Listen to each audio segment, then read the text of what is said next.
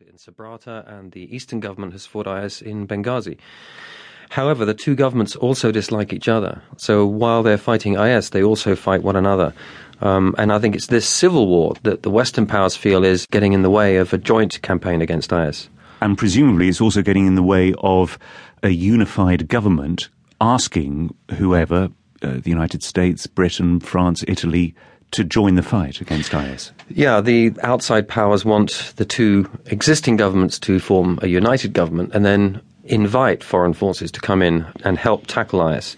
But so far the two governments won't do it, not because they like IS, but because they also fear each other. And this is the major roadblock. There is military intervention in the works, there are special forces on the ground, there are air units ready, but all of it's waiting for this unity government to be formed. How much would that change the equation, though? Because you began this interview by talking about this American airstrike, which, first of all, killed IS fighters, flushed others out. There is military action then against IS in Libya. Yes, and some military people will say a unity government really doesn't matter so much. They've fought and more or less defeated IS in Sabratha and Benghazi, and perhaps they could do the same in Sirte. They wouldn't necessarily have to be the two governments to be united. One government could push in from the east and one could push in from the west. And it may actually come to that. It may be that there will be military operations even with two separate governments. Chris Stephen, The Guardian's Libya correspondent. It was almost 3 months ago that the United Nations brokered a deal signed by representatives from the rival parliaments for a government of national accord, as it was called. But since then, there's been little sign of accord in the nation. Given that, what are the options for outside intervention against the jihadists of IS in Libya? Indeed, what's the appetite for such intervention? David Mack is a former US Deputy Assistant Secretary of State for Near East Affairs. As you suggested in your interview with Chris Stephen, the various feuding Libyan militias are, all of them in their ways, opposed to Daesh and are fighting it, but given their opposition to one another, their efforts have not been very effective so far. And I guess, forgive me for interrupting, that's the key question. I mean, how far do they hate each other more than IS?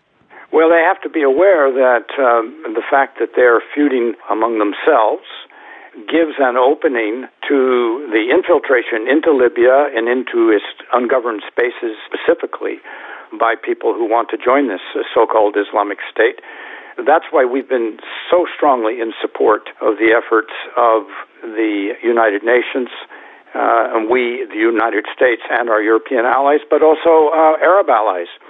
I think it's very important for the Libyans to understand that although they certainly do not want to see unilateral military action by foreign forces without their invitation, when something affects the security of one of their neighbors, or when it affects countries in Europe, the likelihood of a unilateral response can grow quite rapidly and can take place in a way that they would much prefer not to happen. And what do you think the scope of that unilateral response, if it came to that, would be? I mean, we're getting reports, obviously it's terribly difficult to confirm, but you hear about military assets, as they're referred to. In other words, materiel, men being lined up from Western armies close to the Libyan border, ready to go in and attempt to do some damage against Islamic State fighters.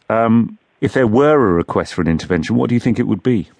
Well, the United States and other governments friendly to us that are part of this international coalition and very concerned about what happens in Libya have on occasion taken what I would call ad hoc unilateral action when they felt there was a very urgent emerging situation. And I think it has to be understood by the Libyans that this is exactly the kind of treatment of Libyan sovereignty that they would prefer not to see over the long term. In a sense, it would be to treat Libya the way we have treated Somalia over past decade roughly, where either the Organization of African Unity or foreign governments or Kenya have intervened unilaterally.